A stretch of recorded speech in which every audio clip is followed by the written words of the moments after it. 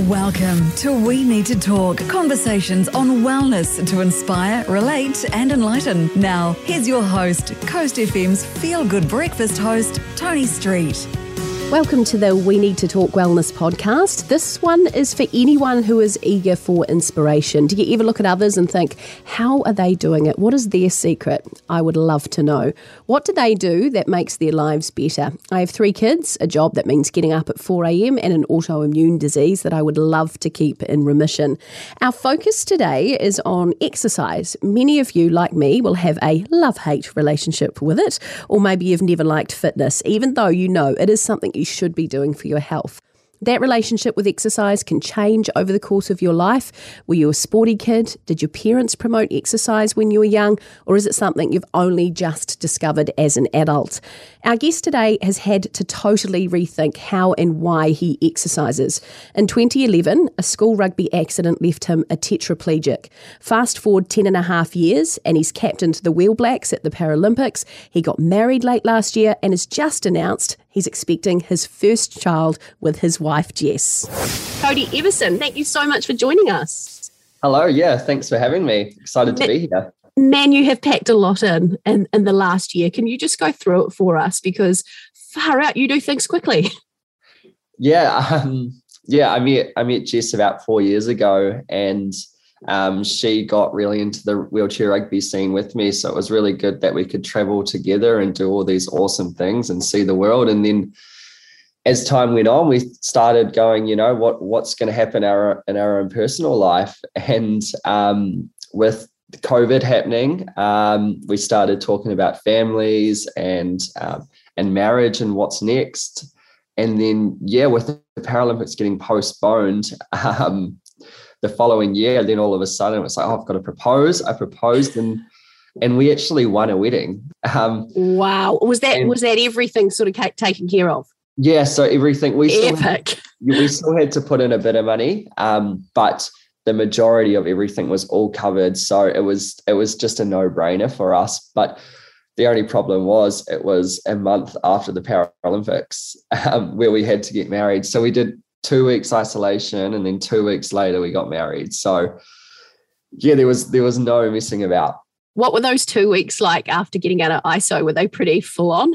Yeah, they were pretty full on. We I think it was like doing the MIQ was quite stressful for us. So we've got 2 little dogs, and one of our dogs was quite unwell. Oh. So trying to plan a wedding, well, not necessarily. We had a wedding planner, which Lucy from Christchurch Weddings was amazing. She'd done everything, but still like that stress of being in isolation and then getting out and feel like you've got to play catch up.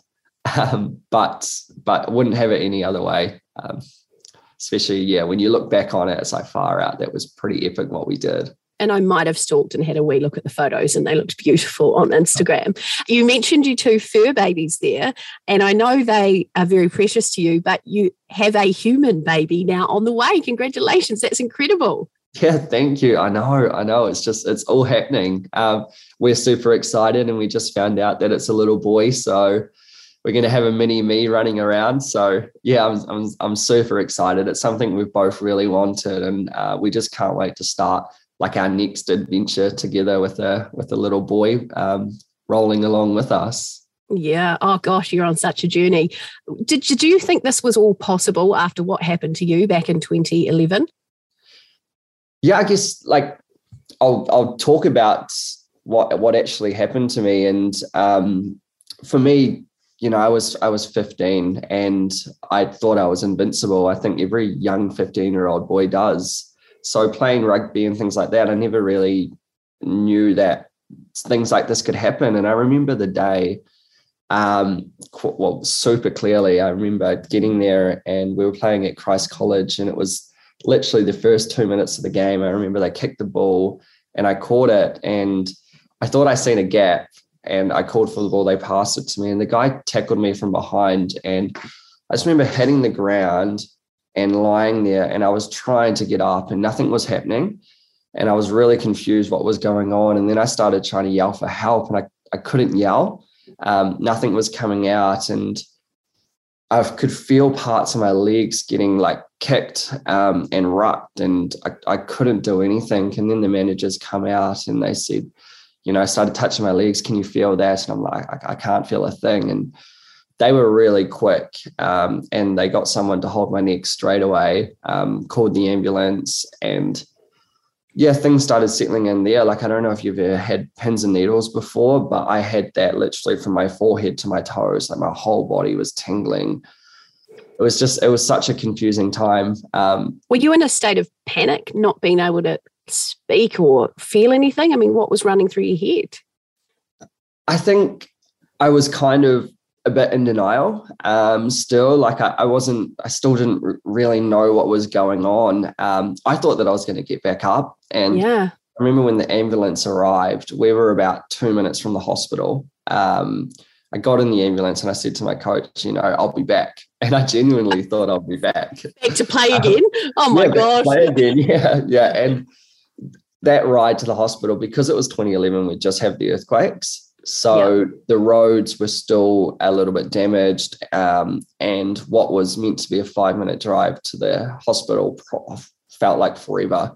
And I remember getting into hospital, and my mum and dad were waiting already, and there were about 12 doctors surrounding the bed. And I think then I knew that something was wrong.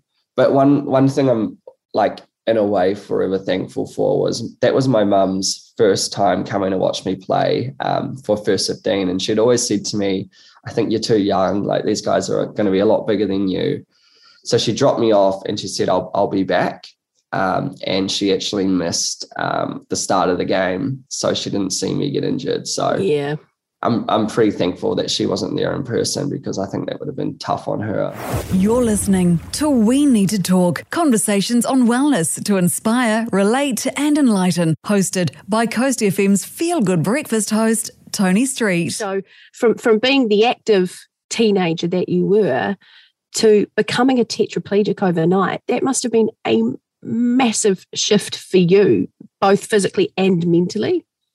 Yeah, it's something that I'll never be able to properly describe what I went through. It was, like when you're in ICU, you still don't really, like, for the first 2.5, 3 weeks, I still didn't actually know that I was never going to walk again. Did people say that to you, or were they just holding out hope at that point? I was in ICU, so I hadn't been transferred to the spinal unit. So when I finally got out of ICU, I hadn't seen daylight in so long. And I remember getting in the ambulance and I was so excited to be transferred to a new hospital. And I remember getting to the spinal unit, going through those doors and seeing all these wheelchairs. And I'm like, oh, okay, like, I didn't really think much of it. That's a 15-year-old for you, right? Like, you're very blissfully, unaware. Yeah. And then I get into my room, doctor comes in, you're probably never going to walk again. Wow. And it's like, righto, like, I'll prove you wrong. And that was my mindset. It was like, okay, that's not going to happen. I am going to walk. And as time went on, that did fade away, but my motivation to get stronger and get better was more important, because I was pretty much a baby, but fully aware that I was a baby. Like, I couldn't feed myself. I couldn't shower myself. I couldn't dress myself. So walking right now wasn't the main priority. It was being able to do these other things, like just like brushing my teeth. That was the priority. It's hard for me. I mean, I look at you and you're so positive, and I know from looking at your Instagram and hearing you speak before, you've got this great attitude. And I'm trying to picture myself as a 15-year-old and that happening and the devastation. And it sounds to me like you were pretty positive from the outset. Is that right? Yeah, I'm extremely grateful that I got to do my rehab at the spinal unit in Christchurch, where I had family, I had friends, and I can honestly say the 6 months that I spent in the spinal unit, my family and friends didn't miss one day of me being in there. So they were always there to support me. And I think that's what really helped me, because I didn't really have time to be by myself and think about it all. It was kind of like go to the gym, do the things in the morning, and then the guys would come after school and spend almost the whole evening with me. So I still felt a little bit normal, like I wasn't secluded. And I think that's what got me through the initial sort of part of it. Yeah. 10 years later, what would you say was the toughest sort of time for you? The toughest time for me was leaving the hospital, and you're in this little safety net. You've got nurses, you've got all these people around you, and then I'm going home and I'm not going to have that anymore. And I remember getting home, and I that's when the normality and things like that, I didn't feel like I could do all the stuff that my friends were doing, like going to school and things like that. And when school got a bit tough for me, I found myself staying home, and I was alone because everyone else was doing things. I couldn't drive myself anywhere. I had to rely on people to do things for me. And I think that's when I felt the most lonely, because I'd be sitting at home in the lounge just watching TV. And I think that's why wheelchair rugby was a big gateway for me, because I met other people in wheelchairs, and I had a newfound love in a way where I could go play wheelchair rugby. I had something to get up for and train for and things. So yeah, I'm super grateful that was a gateway for me to get to where I am now, really. So tell me about that transition. So you go from being this super sporty 15-year-old, nailing rugby, your first 15, to suddenly finding yourself in a wheelchair. How do you then train when you're in a wheelchair like you are? Like what did you do? Yeah, it was I remember one of my first ever wheelchair rugby trainings going there, and I went from being like a winger scoring tries, being one of the fastest guys on the team.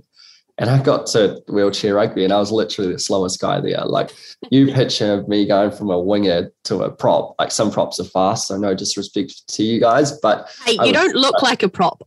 I must say. Yeah, thank you. Yeah. But in wheelchair rugby terms, like I'm a defender. Like I'm a lower functioning player. So that was one of the toughest things to get my head around. It was like, oh my God, I'm one of the slowest guys out here. So, but it was also a motivation as well for me. It was like, okay, I want to get better. I want to get faster. And I want to do all the right things to get there. And that was my mindset, was just celebrate the small things and take it day by day. And if you do something that's a simple task, but just celebrate it, be happy with that, and keep trying. That's a big mentality for me, was don't let what you can't do affect what you can do. Yes, I like your inspirational quotes. I actually wrote that one down, and I've got another one here. You never know how strong you are until being strong is your only choice. And I really like that. And I think that sort of says a lot about you. And you also said, or you put this on your Instagram, out of suffering have emerged the strongest souls, the most massive characters are seared with scars. Did you have to remind yourself of that? I'm sure you had days where you just were probably angry that you didn't have the use of your legs anymore. Yeah, there's definitely days where I still get a bit down about things. Like being in a wheelchair isn't just your legs not working. There's so much more to it. You know, your bladder, your bowel are affected. And you've got the worry of pressure areas and things like that. And it is tough. And I think some of the toughest things is, you know, when your friends are going away and doing things, or there's something that you can't do physically because of your disability, like it does get you down. And it does suck, but I think you just have to give yourself that moment and be like, okay, I'm going to be down for a bit, but I'm not going to be down all the time. Like, I'm just going to try and move on. And that's a big mentality for me, is just, you know, give myself a moment, but just move on from it. And it's worked for me. This is We Need to Talk. If you're enjoying this podcast, click to share with family or friends. How much of a part has that training and exercise? And I know you've got the goal with the Wheel Blacks, but how much of a part has that played for your mental health to have that training as an aspect of your life? it's training for me is a massive benefit for my well-being. I was actually talking to Jess about this the other day. Since getting back from the Paralympics, there hasn't been a whole lot of wheelchair rugby. And since my accident, I've always had wheelchair rugby. Like, I've never really taken a break. I've always traveled. I've always played. And since getting back, like, I've put my focus into getting married, like wanting to start a family. And it's been really nice to not have wheelchair rugby. Yeah. But I did find myself when I wasn't training and things, I felt yuck in a way. Like, I felt like I felt lazy. I felt like I wasn't doing anything. And then I was talking to Jess, and it was kind of like, exercise is my kind of gateway. It makes me feel better. And it's something that I really enjoy doing. So yeah, it's massive for me, just getting outside and doing something, going for a push. I'd love some more accessible tracks around New Zealand or things like that, so I can, your Instagram post everyone in the mountains and things like that. And I'm at Hagley Park, so yeah, it would be cool to do a few more day trips and things. But yeah, exercise is big for me. I love doing that. So what do you do? So you say you go for a push, which for most people was going for a walk or a run. And what about when you hit the gym? What does a gym workout look like for you? Oh, when I hit the gym, I lift big. Let me tell you that much. Hey, you're a prop these days. Come on. Yeah, it's all arm strength based. So doing a lot of push motions, a lot of like shoulder press sort of stuff. It's and wheelchair rugby. Like, I'll do a lot of stuff in my rugby chair because that's where I spend most of my I play in a rugby chair, so I might as well train in one too. But it's super similar to what anyone else does at the gym, just maybe a little bit more specific to someone in a wheelchair. But I do a whole range of things. Like, you've got the rowers that you can use in a wheelchair now. You've got hand grinders, ski ergs. So yeah, the adaptive world is getting a whole lot better. And I love trying new things as well. And I've got an awesome trainer who's been so good to me the last 5 years, who does help me a lot. So yeah.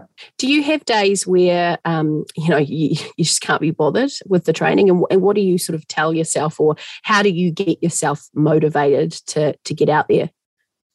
Yeah, definitely have days where I don't really feel like training, or I don't want to go out, or I've had like a bit of a bad morning. So things aren't really going well in that department. And it's like, I just think about my goals, and it's only an hour a day that, I've got to take out, and I know that I'll feel better afterwards. So it's just bringing, talking about that to yourself in a way, and just being like, it's only an hour, so it's all good.